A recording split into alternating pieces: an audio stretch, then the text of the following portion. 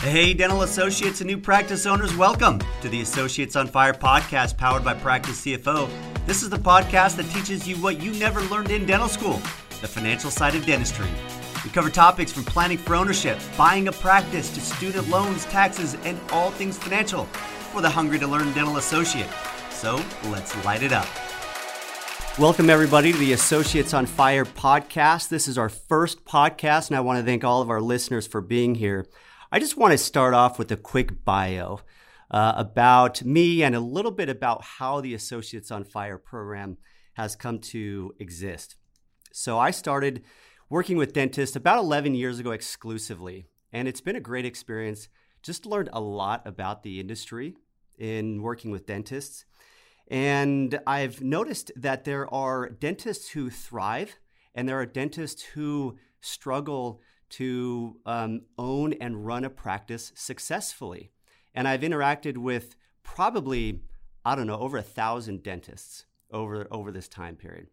And I've helped them at various stages in their career, from being an associate to dealing with those early stage associate questions, for example, student loans, and prepping yourself for practice ownership, to eventually going through that transition and buying a practice. And in helping them, I have and our company has helped create the tools and framework to help them succeed in that journey from associate to ownership.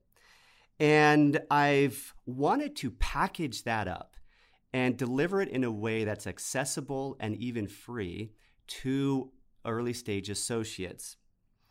And the reason why we want to do that is because there's trends happening in the industry, and we're going to talk about those trends today, which I'm excited to jump into that subject of where is dentistry going and what should dentists be thinking about as they're coming out of dental school and wanting to own a practice. And let me start there, actually.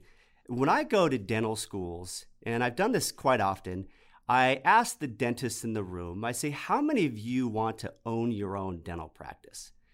And I'm not kidding, virtually every hand in the room goes up, which is a trend I like to see. I think it's an amazing experience to own a dental practice. You get to create your own culture.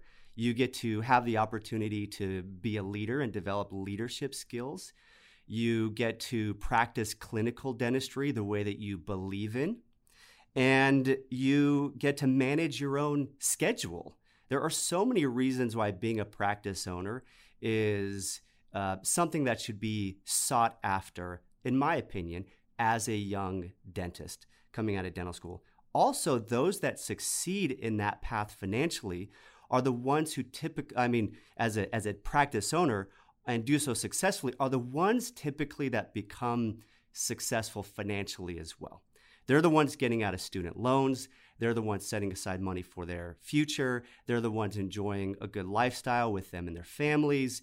And so there are many reasons why dentists are, I think, wanting to have ownership, because intuitively I feel they recognize those benefits. But the problem is I'm seeing the trends in the industry is that a lot of dentists are coming out of dental school and they're not moving into ownership either soon enough or not at all permanently. And for many dentists, that's okay. And that's probably, for many dentists, the right path as well. And there's nothing wrong with that. And we're actually going to talk about that a little bit in this podcast. But I see the correlation between the number of hands that go up in those college classrooms when I ask them how many want to own their dental practice, to actually how many end up owning their dental practice. And there's a misalignment there. And I want to start off our podcast series a little bit about the industry, the challenges that associate dentists are facing, and what we're seeing and experiencing and working with them to overcome those challenges. Let me kick off this by just giving a quick intro to the Associates on Fire program, really as a whole. The podcasts are just one segment or one piece of this platform of education for young dentists. We have a website called associatesonfire.com, and it's a free resource for dental students and dental associates and even early stage practice owners to give them the language of finance, which is something that they never really learned in dental school. And we want to give it to them in a very accessible way and in a practical way that they can actually use it to make good, smart decisions early on. And so the Associates on Fire podcast has a video series. And the video series, and really all of the program, is divided up into 3 fuel cells. And these fuel cells are, the first fuel cell is about making good decisions as an associate in the associate phase, pre-ownership. The second fuel cell is about a successful transition experience. As you go to actually buy a practice, there's a lot going on there. And it's a complicated, complex series of events or transactions. And a lot of dentists don't know what the transaction should look like. And how do you make that a successful outcome for them? From gathering your team to creating sort of a business plan for yourself, to negotiating the right price, to doing the due diligence, to working with the attorneys to sign legal documents and getting financing. There's a lot going on there. So fuel cell number 2 in the Associates on Fire is all about that specific phase for a soon-to-be new practice owner.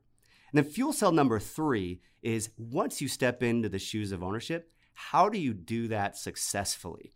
And it's all about tools, resources, and knowledge to help them be good business owners, not just great clinicians. That's on you, dentists. And you know what? You're doing that. So many of the dentists we work with are hungry to become great clinicians. But I also find a lot of them are hungry to be great clinicians, I'll say business-wise as well. And I believe that's what's needed to couple with your clinical knowledge to really thrive today. So on our podcast today, I've got 3 of my colleagues and co-hosts with me. They're what we call CFO advisors here at Practice CFO. Practice CFO is the name of our company that provides financial services, accounting, and tax and business planning and personal financial planning for dentists. And we act as what we call a CFO, or a chief financial officer, both personally and from a business standpoint for our clients. And we work exclusively with dentists every single day. It's what we do, and we love it. And so I really want to peel from their knowledge and experience to share with you a few opening thoughts in our Associates on Fire podcast series about what this program is all about. And they are Greg Maravilla, Drew Phillips, and Justin Reed. So welcome, guys. Let's start off with a few questions. Actually, that's really what this podcast is going to be about. It's going to be about a few introductory questions to what are associates facing in the industry, and what are we seeing, and how can we provide some valuable feedback for them. Let's start with you, Greg. This is Greg Maravilla, CPA, financial planner. Greg works with a lot of dentists. He's been here for a number of years. So I'm excited to hear from your answer on this question. What is your take on the dental industry, and where is it heading right now, particularly as it relates to dental associates and early stage dentists? Right. Thanks, Wes. I think there are a lot of headwinds, and we should be honest and upfront about that with regard to associates and new dentists. And I think there are at least 5 categories that I think that associates need to be mindful of as they go into ownership. One is the development or increase in amount of corporate dentistry, sometimes known as DSOs out there. And that's being driven by the fact that investors see great returns in dental practices. There are trade-offs, pros and cons with that. The pros are you get a steady job, but some of the profits are being shared with corporate dentistry. And as a non-owner, that makes you an employee and somebody else is calling the shots. But at the same time, if you're an employee, you don't have to worry about paying the bills, firing the people, or transitions. That's somebody else's situation. I think corporate dentistry is going to continue to increase for any number of reasons, one of which is my second thought, which is student debt. And student debt is shaping America's future in many ways, whether it's family, personal planning, whether to have a family or buy a house, but also the amount of risk that somebody takes on. Because corporations act the same way when they have debt. When you have a fixed payment, whether it's personal or a corporate debt, you know that you have to come up with that specific amount of money every month, and you have to act very conservatively. The amount of you can't have volatility in your earnings when you have student debt. So a lot of folks will come out of school needing a constant paycheck, and so that leads a lot of them into corporate dentistry. I think also the insurance companies there's an arms race, so to speak, between insurance companies and dental practices. And that's one reason why corporate dentistry is increasing, because they're growing their market share and therefore bargaining power in the marketplace to counteract kind of the oligopolical power of negotiating that insurance companies have. So it's kind of an arms race of negotiation. That's part of what's driving corporate consolidation as well. But I do think that there'll always be room for the private practice in dentistry, just as there still is in the medical field. And two last things that I'll talk about are, of course, the pandemic that we're kind of maybe still in the first wave of is going to cause, probably higher expenses in dental practices, but that's across the board, whether it's private or corporate. And so good dentists are going to need to navigate their revenue to offset that and adjust. But I think you also see a wave of sales as those more senior dentists who are already thinking about retiring will put their practice on the market. So that might cause a glut of practices for sale. It just depends on how, driven they are to sell at a particular time. And the last and fifth thing that I'll mention is, and you see this trend in society, which is urbanization. So you'll see, especially in coastal or major cities, plenty of dental candidates, offices, sometimes hyper competition, so oftentimes what we see in our experience is, the more desirable it is a place for a dentist and their family to live, there are a lot of other dentists who had that same thought and are competing hand to hand, usually just a couple doors down from each other. Whereas the rural areas have a real kind of shortage of service providers. So many older dentists there are just shutting their doors or selling for a much lower rate. And I think that's driven in some ways by the schools. Like if a lot of dental schools may be driven to get out of state tuition. So they'll take students from abroad or from out of state. And guess what? Chances are they're not going to head for the hinterland to practice. So there's a real shortage there. So there's opportunity if you're willing to be flexible on your location. Yeah, let me share a couple of comments as you were talking. We have in our Associates on Fire program modules that talk about the pros and cons of working for corporate dentistry or large group practices and also the private practice. We have a lot of content on student loans and the income-driven repayment programs, or the IDRs, as we all know them to be, IBR, pay, repay, and even ICR. And a lot of modules on that. There's a lot of dentists who will just either ignore that. They'll go on forbearance or they'll go on deferment at different periods of time. Why? Because it's pretty easy to do so with their loan servicer. But there's a lot to that landscape and to making the right decision and understanding the difference between those two. And I'm a dental CPA and financial planner. I've been working with numbers for a long, long time. And early on, as I was working with dentists, it took me a little while to fully understand the ins and outs of these student loans so that I could advise properly on them. And it still continues to be a pretty complicated landscape. So we have some great modules, video modules on the Associates on Fire program about student loans. We also have one talking about detaching from the insurance companies or the PPO contracts that most dentists sign up with. They contract with insurance carriers. Why? Because it gets people in the chair. And they're like airline companies. Their success depends on filling the chairs. And what's the easiest way to do that? Well, you just sign up with 30 PPOs and people start coming. But that is a very arduous, physically demanding way to earn money. And if you can not be so dependent, you're going to find yourself having just a better experience as a dentist, and also perhaps earning more But it's hard to have a fee-for-service practice. It's very hard. And most dentists coming out of dental school would prefer to work in a fee-for-service practice. But they're becoming very, very hard to find. But I still believe that they can exist. And we have clients who have managed to detach themselves to a large extent from these PPOs and just drive a better practice. But there's a lot more to it. It requires a great business mind to be able to do that. And so we talk about that in the Associates on Fire a lot. And then lastly, my last thought too, Greg, was you mentioned bargaining power and how the large group practices have this bargaining power that the small private practice doesn't have.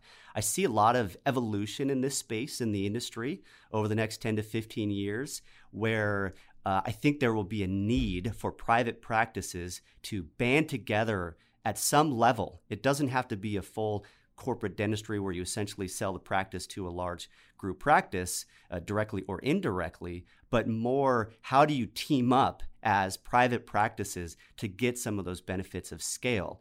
And there aren't many good solutions for that out there. There are some that are emerging, sort of group purchasing, centralized group purchasing and things like that. But there's so much I think that needs to develop in that space to give private practice owners the benefit of scale while still allowing them to own and run their practice and do clinical dentistry in the way that they really believe in.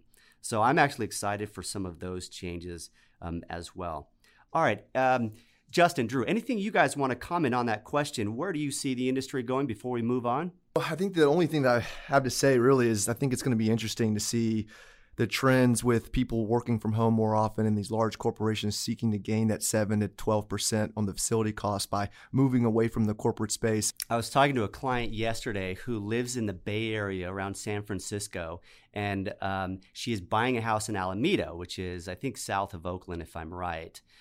And she was saying that I'm seeing that housing prices have been dipping a little bit, at least sales have been dipping a little bit, but it's actually going up in these areas right around the city because now that we've sort of crossed the Rubicon with working from home, it's something that would have taken probably a decade or more before, as a society, we would have been more comfortable to really do this. We've been forced into that, but there's some good things coming out of that. And I could see certain areas, Drew, that's a good point, that are going to see a growth as people now don't have to be so close to the geographic location of their workplace. And so in her area, she was saying how prices are going up. She had to bid $100,000 more, actually $150,000 more, to get this house because all these people who were moving out of the city who wanted to buy that particular house. Really interesting trend. All right, let's go on to question number, Drew. So back to you, Drew.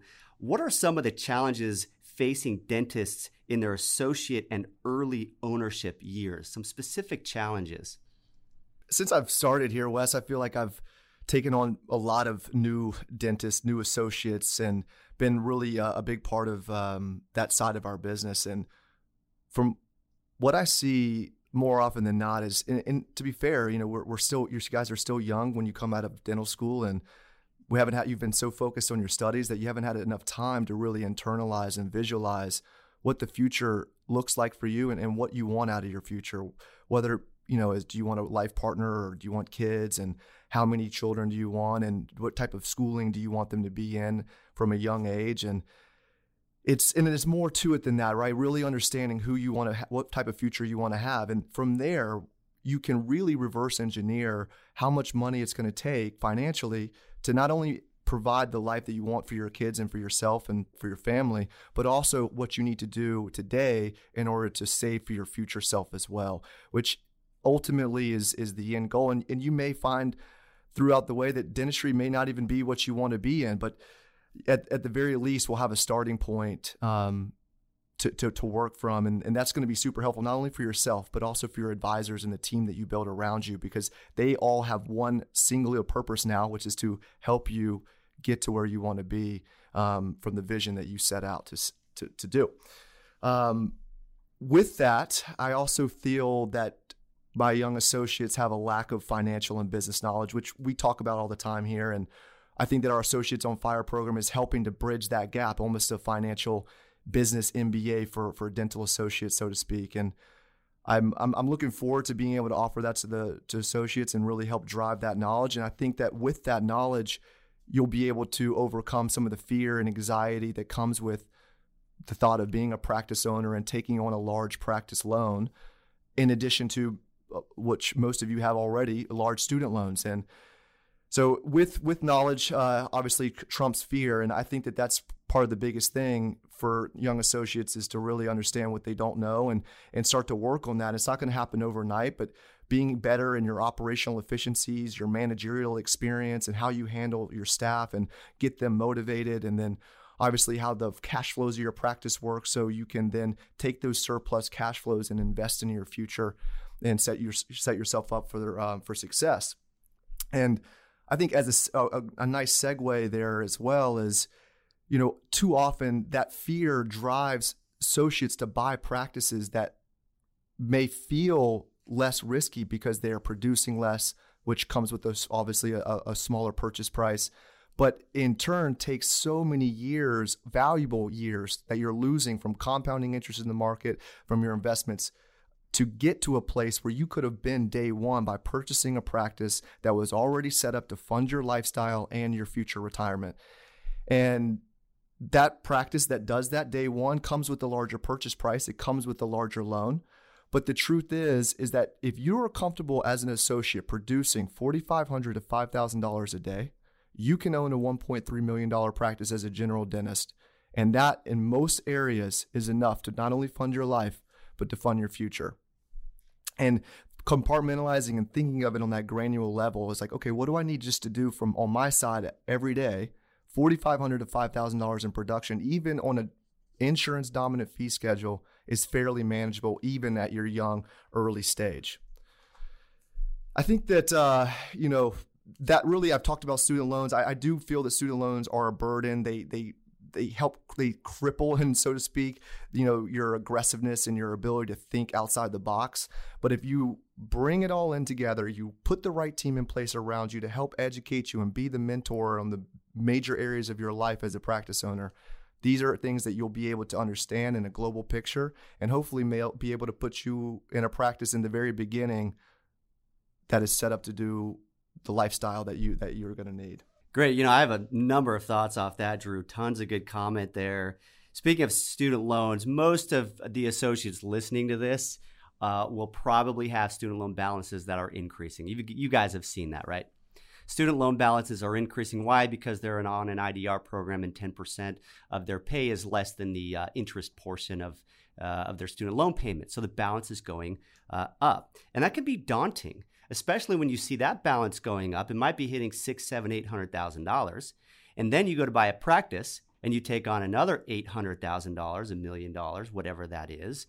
And then you buy a house and you take on, well, if you're here in Southern California, you're going to take on another $800,000 to $1.3 million or so to buy a house. Next thing you know, you feel like you're never going to get out of debt. It's just this mountain that is on your shoulders. And the thought of getting out of it probably makes some people feel, and I've seen this, discouraged and a bit hopeless.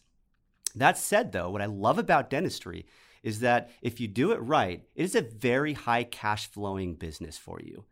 The margins can be very good. And if you're wise in the way you spend your money, both inside and outside of the business, you can designate a portion of your cash flows to pay that off. And it's a little bit, the example I always use is Andy Dufresne.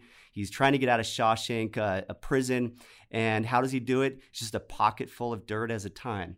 Now, there will be some experiences in your life where you'll be able to maybe pay off a extra, because maybe you pay off a practice loan and now you got an extra $3,000 a month and you sort of roll it into your student loans. There needs to be a plan around the full anatomy of how you're addressing all of your debt. And I really liked what Drew said, how it is very true that a lot of dentists I find come out of dental school and they say, I'm going to buy a practice that costs $250,000.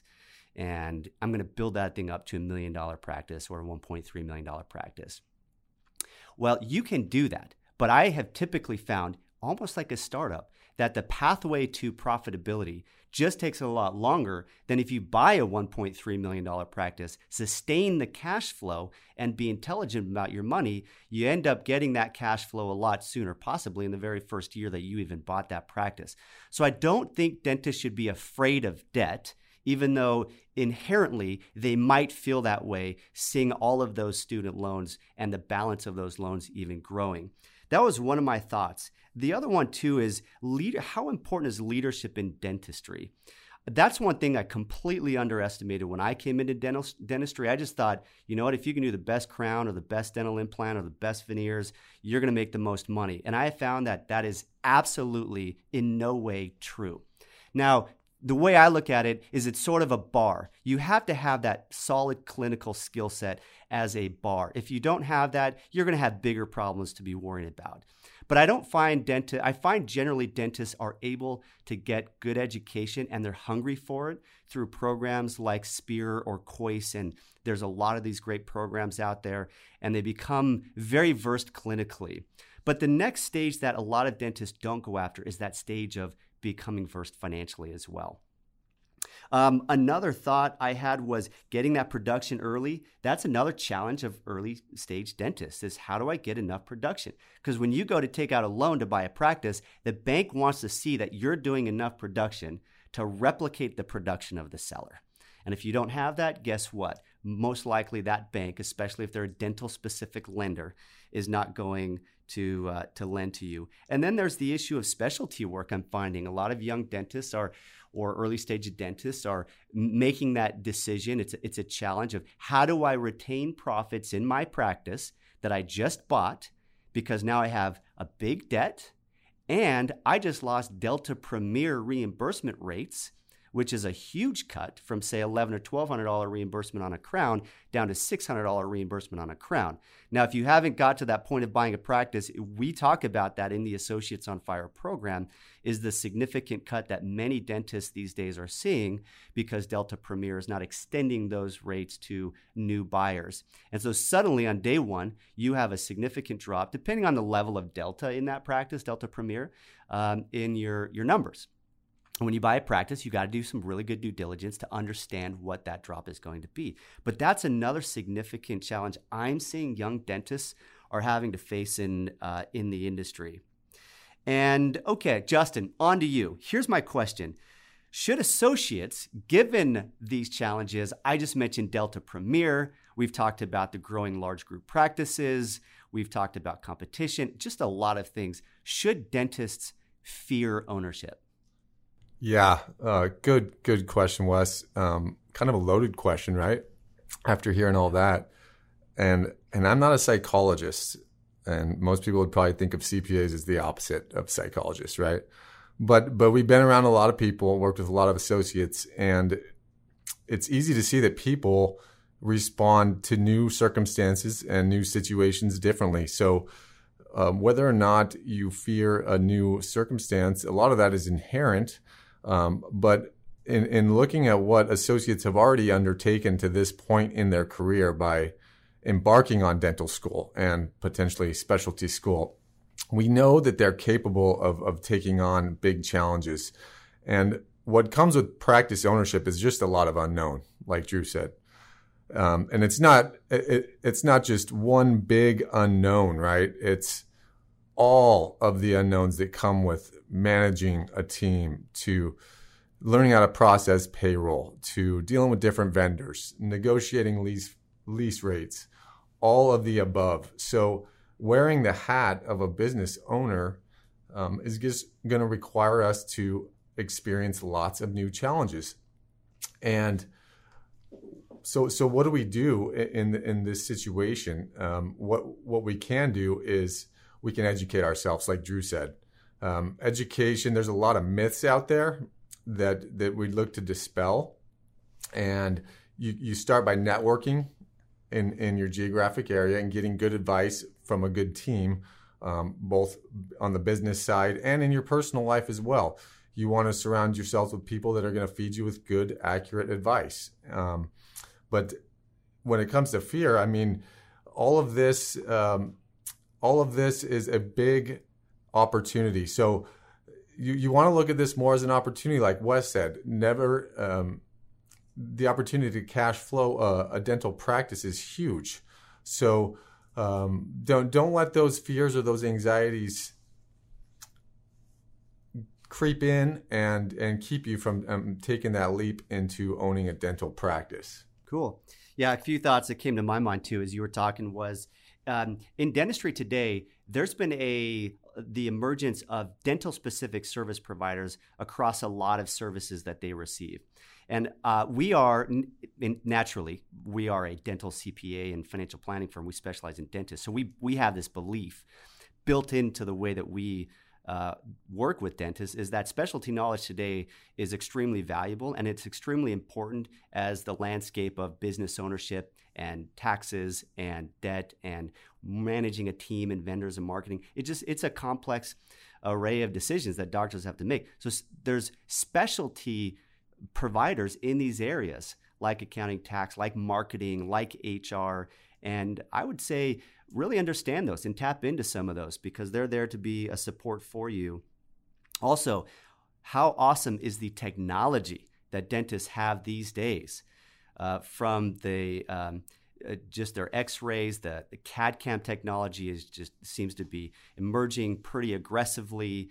And there's various CAD/CAMs, and now you have a lot of new vendors in the CAD/CAM space and doing same-day dentistry or in-house dentistry. Now, I know there's a lot of various opinions clinically around some of these technologies, and that's out of my jurisdiction. But I will say that to the extent that doctors use the various technologies that are emerging, to that same extent, do they become more efficient in the way that they run their business as a business owner?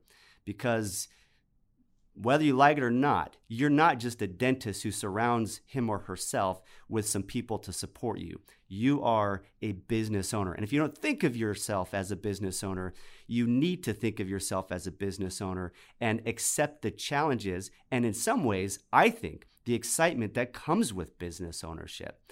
And those clients of ours who view it that way and they tackle it with optimism and excitement are the ones who are they're charismatic, they're great leaders, and they go into their practice and they produce excellent results. And they're not, I don't believe, taking advantage of any patients or upselling. They're simply getting patients to say yes to treatment that they need. And everybody who's listening to this podcast probably knows that there's a lot of unaccepted treatment that's presented to patients that the patient should be saying yes to. But what do patients tend to do? They tend to wait until the moment of crisis. Now the pain is there. Well, at that point, it's probably going to be more expensive to fix or maybe even lose the tooth because of it. And a lot of people walk out the door, I believe, in dental offices, not having said yes before that moment of crisis when they should have. And in the long run would have been less expensive to treat it the right way at the right time. Well, you as a dentist need to convey that in the right way and in a persuasive way to get people to say yes. Dentists hate to be called salesmen, but every business owner is a salesman. They're simply trying to persuade people to accept the treatment or the product or the service that they believe that individual needs. And dentists are some of the most honest people that walk this earth, I believe.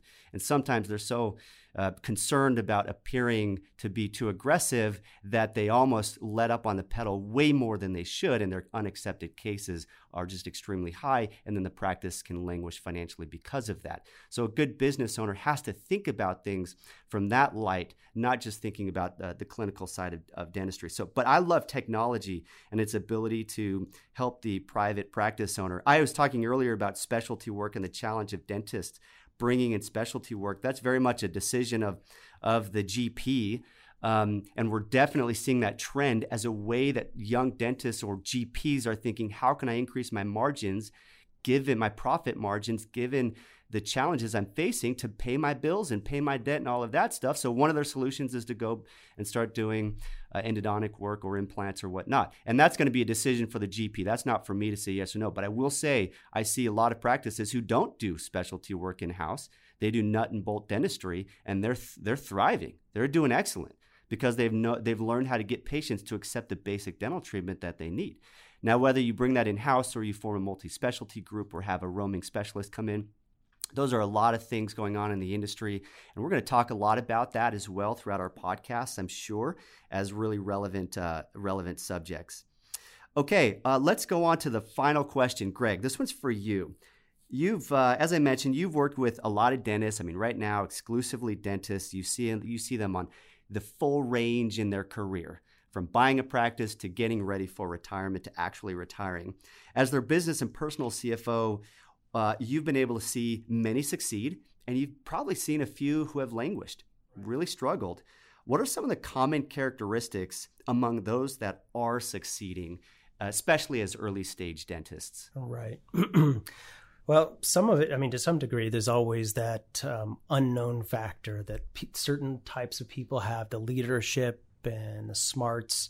It's hard to put your finger on, but there are some things that I have seen regularly, and I'll point them out to you. So just the fact that you're listening to this podcast right now tells me that you're the kind of person who's interested in topics outside of the clinical realm.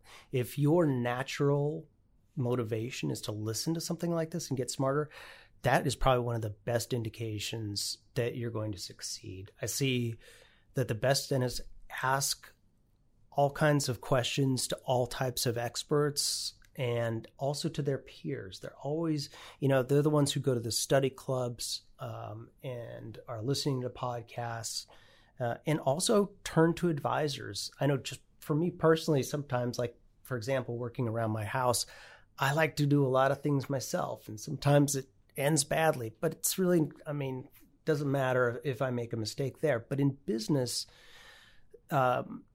miscalculations can send you off on a trajectory that is really the wrong direction. So I do encourage you to spend a little bit of time interviewing good experts who can help you. And I think the people who should be in your corner there in particular would be a good attorney, a good accountant, and have somebody help you and be on your side when you buy a practice.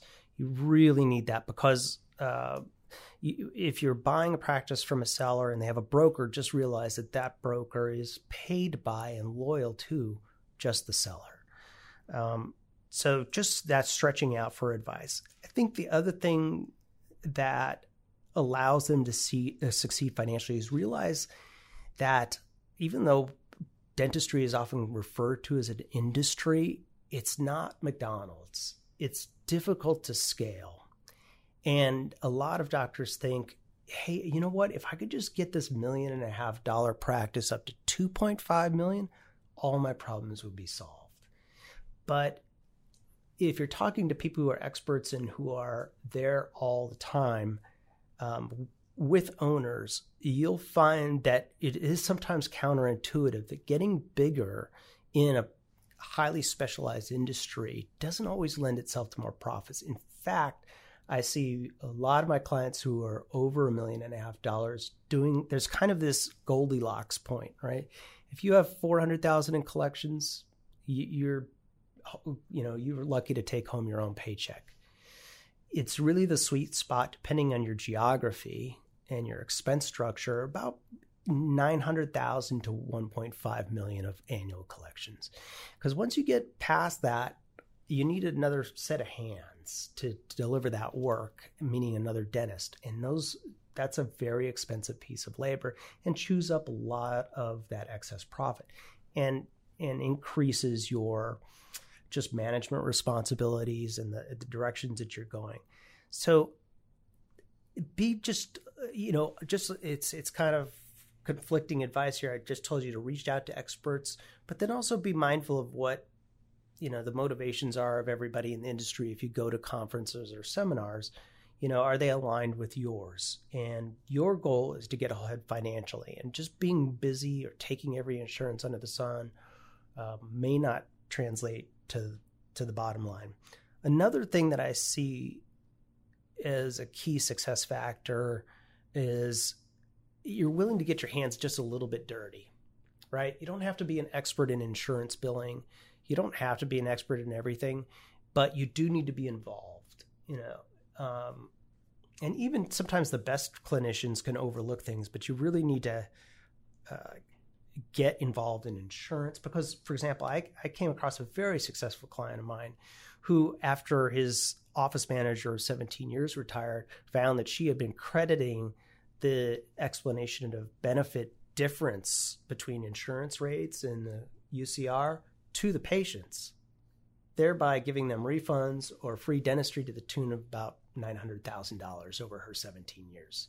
So just that little bit of involvement will get you there. And to your point earlier, Wes, I can't stress enough being a leader. And I think what that means in business is you can't be everybody's friend. You need to be friendly, but there are times when you're going to need to terminate employees or discipline them or whatever. And you can't be afraid of that because, even with this pandemic, I've had at least one client, hygienist, tell that practitioner that they're not going to come back. And that's really hamstrung the office from opening. So you need to have that leadership and sometimes be tough. Great. Man, so much good content on that. My thought, you touched on a really, really important subject that I don't know how to do our first podcast and not touch on the subject, but it's the desire to own multiple practices among young dentists. And a good friend of mine who's also a dental CPA calls it the empire builder mindset. And I don't know where this originated from. It's almost like the I want to be a business owner to the extreme mindset. And dentist comes out of school, says, great, I'm going to buy my practice. And they're hungry. He or she succeeds. They do it. They run a $1.3, $1.5, $1.7 million practice. And the margins are good. And they're thinking, now I just have to replicate this. Heck, others are doing it. Why can't I do it? So they buy a second practice, and the second practice doesn't do as well as the first practice and probably feeds or sucks a lot of the profit out of the first practice to sustain it. And then they think, well, if I go to the third practice, and at the end of the tunnel, the light is if I get 10 to 15 practices, well, I sell to private equity or I sell to a large group, and I walk away with many, many millions of dollars in my pocket. That is a pervasive theme that's running in the dental industry right now. And it's sort of like a siren song is the way I view it. It's attracting a lot of people, but then the boat crashes. And I say that not because I don't want doctors to thrive and thrive in the biggest ways. I say it because I see so many of the crashes. And so I have, by default, encouraged doctors to stick with a $1.3 to $1.7 million practice. And if you're doing a lot of specialty work in-house or you have some unique thing going on with your practice or you're a specialist or whatever, and you can go above that, great. But if you're doing let's say $5 million and you have a 40% profit margin, that is a very good profit margin. That's $600,000 of profit margin. Trust me, you're going to be able to pay off your student loans and get ahead financially. And you can probably end up doing that working 4 or 4.5 days a week and have a great lifestyle. It's hard to place a value on just that right there. And sometimes we get there or a dentist gets there and they just want more. And that's okay. And we're going to talk in the Associates on Fire podcast and program a lot about whether you should go into the second or third office. And we've helped clients do that as well. There's ways to do it right, and there's ways to fail, and there's a lot of ways to fail is the thing.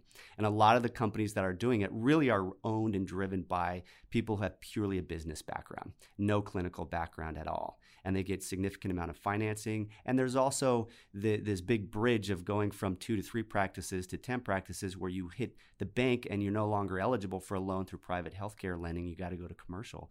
And there's that big gap, and overcoming that gap is really hard. So I'm glad you brought that up, and I don't mean to spend too much time on that, but it's a huge subject and a huge theme, and there's pros and cons to making that effort if you are trying to become an empire builder. But I also just want to sort of finalize the content here by also just talking one more time about delegating and leadership as well, which you touched on.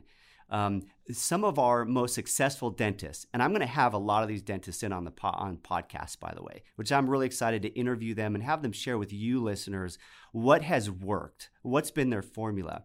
But so many of them, they speak that language of business adequately across all the areas of their business.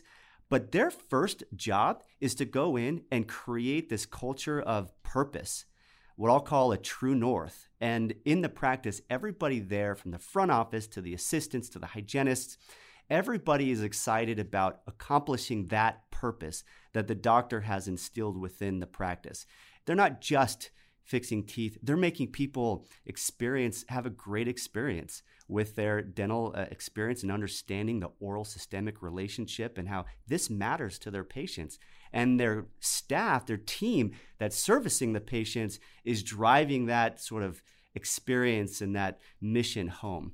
And then they delegate really well. Once it's motivated, they have motivated staff, they find them to work very effectively. Okay, thanks guys. Let me just really express my appreciation for all of your comments and emphasize as we close this podcast that dentists, literally 30 years ago, 40 years ago, you could hang up a shingle outside your office and dentists made great money. And dentistry continues to be an area where good money can be earned in a way that feels ethical and right because you're treating patients well. And it's such a win-win scenario.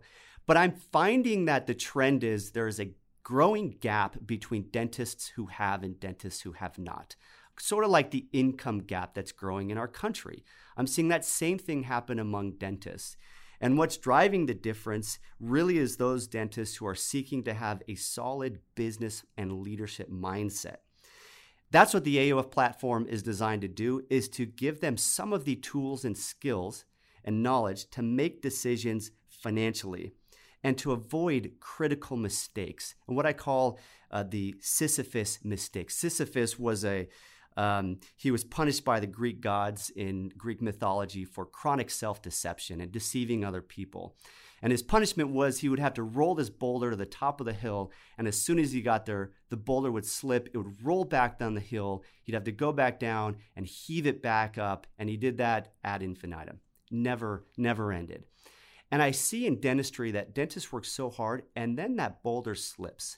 They make a significant error in judgment, and usually success is little by little, but I find that failures sometimes are just one big terrible decision that's a big setback. And there's a number of those which we won't go into. But to the extent that you as a dentist build your financial knowledge and understand your business, to that same extent are you going to avoid that boulder from slipping, rolling back down, and having to reset and build that back up. Really excited about these podcasts. Let me just lay out the format of the podcast. We have 4 types of podcasts. Podcasts where we are interviewing new dentists new owners who have just bought a practice. We're going to learn, what was your experience? You just bought 6 months ago or a year ago. What can you teach future buyers that will help them succeed or maybe avoid some of the mistakes that you saw in your own experience? We're going to talk, number 2, with seasoned owners over their career, what has made them successful as seasoned owners. Then we're going to have a third category, which is just interviews across us, what we call our CFOs, like this one.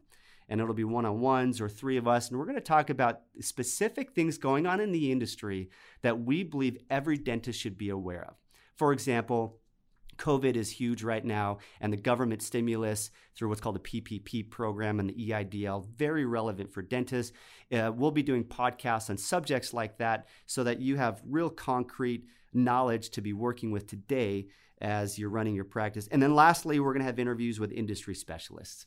That might be bankers or attorneys or practice management consultants, other people to shed their knowledge to help you as a practice owner. So I'm really looking forward to this. We hope that you can couple your clinical knowledge with your financial knowledge to make those intelligent decisions, specifically early on, to have a game plan early on as a dentist around the management of both your career and your finances. So thank you guys for joining today and listening, and everybody on the podcast, thanks for engaging in this, our first Associates on Fire podcast. Thanks, guys.